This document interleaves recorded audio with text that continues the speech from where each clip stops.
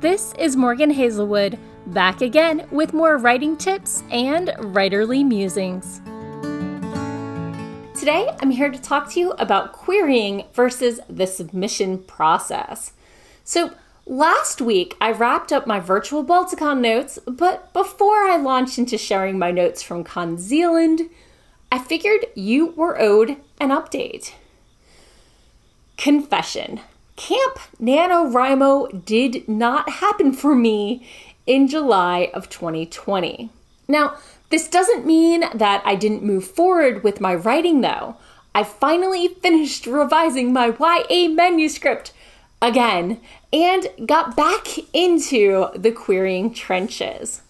And I took a pair of short stories and a poem of mine and submitted them to publishers.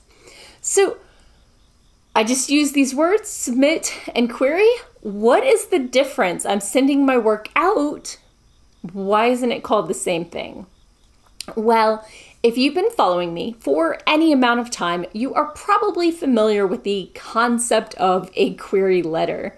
It's a brief, less than a page letter that talks about your characters and their stakes, with a brief paragraph about the stats and the genre, and maybe listing a couple similar novels for comparison's sake, and an even briefer paragraph about your bio.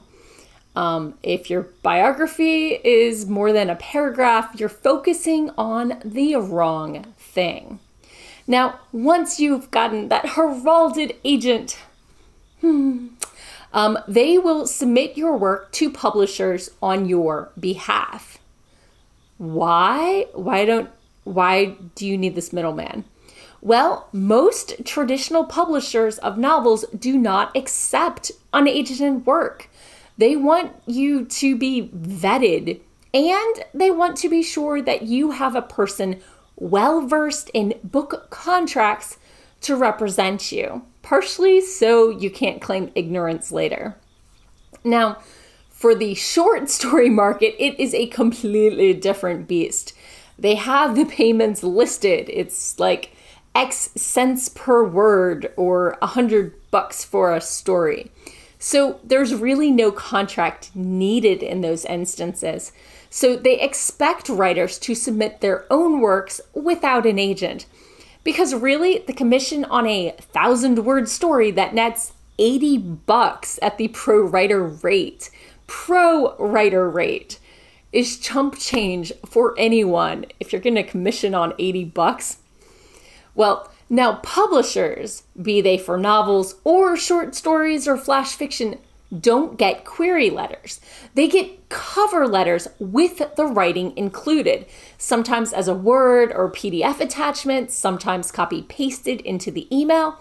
These cover letters plus the full works are called submissions or a submissions packet. For novels, your literary agent will often have marketing information, I believe. And the person you're sending these to at the publisher is called the acquiring editor.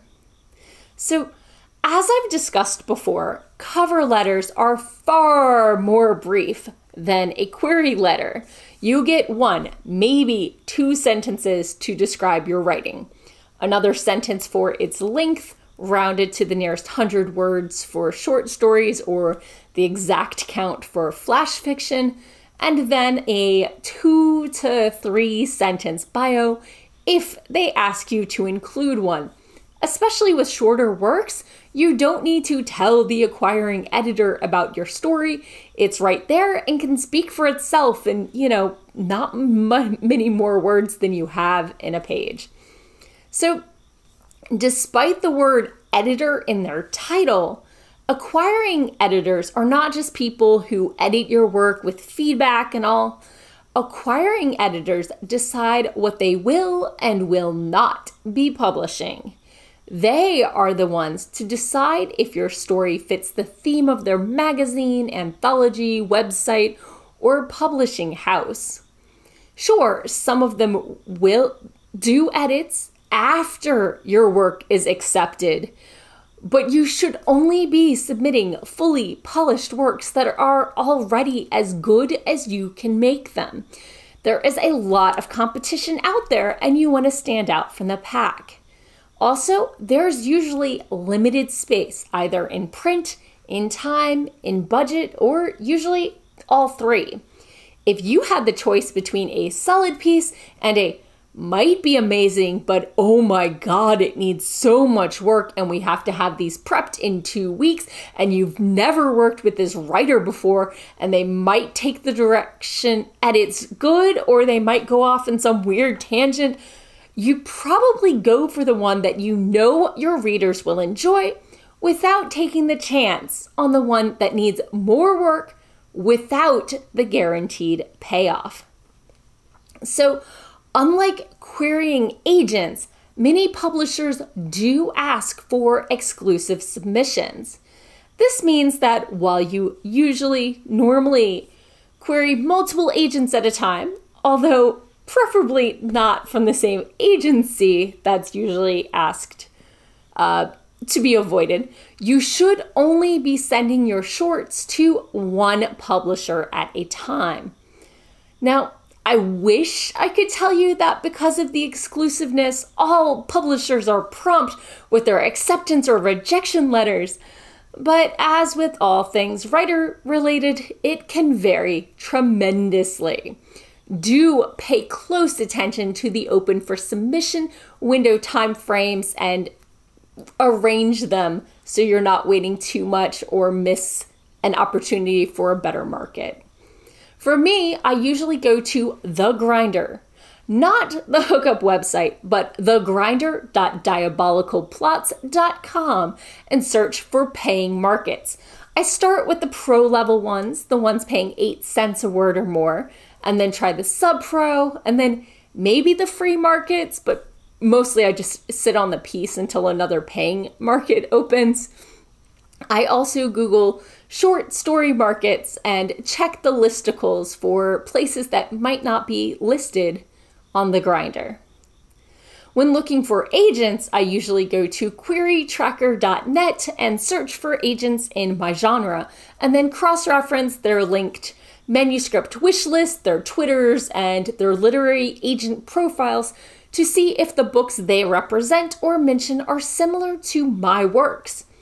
If I don't recognize any of those book titles, they're probably not going to be a good fit for me. A word of warning: once you get that query letter or cover letter perfected, you're probably going to want to reuse them. Be very, very, very careful when doing this. Make sure to update the agent name and any level of personalization you added to the query letter. If you mention the name of a publication you're submitting to in a cover letter, don't be me. Today, made this mistake. Make sure to update the publication's name before you submit your piece to a different publication.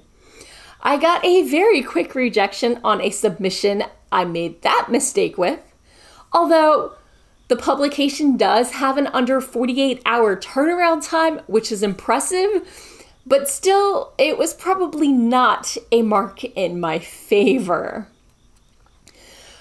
Between short stories, including that rejection today, and my manuscript, I've gotten 8 rejections this year.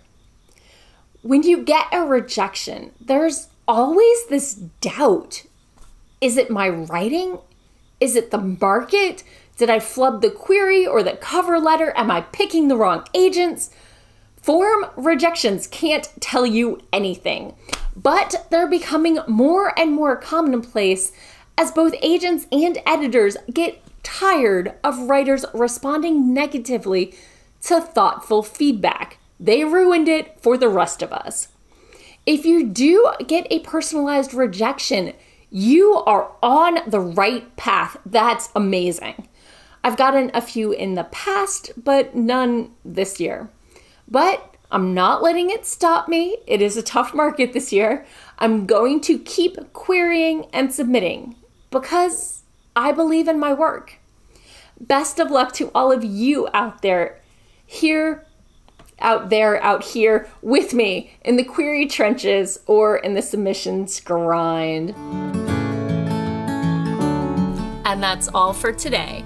Thanks for listening. If you enjoyed this episode, hit that subscribe button and share it with all your friends. It goes a long way towards helping people find me. And I'll be back again next Monday with more writing tips and writerly musings. Bye-bye.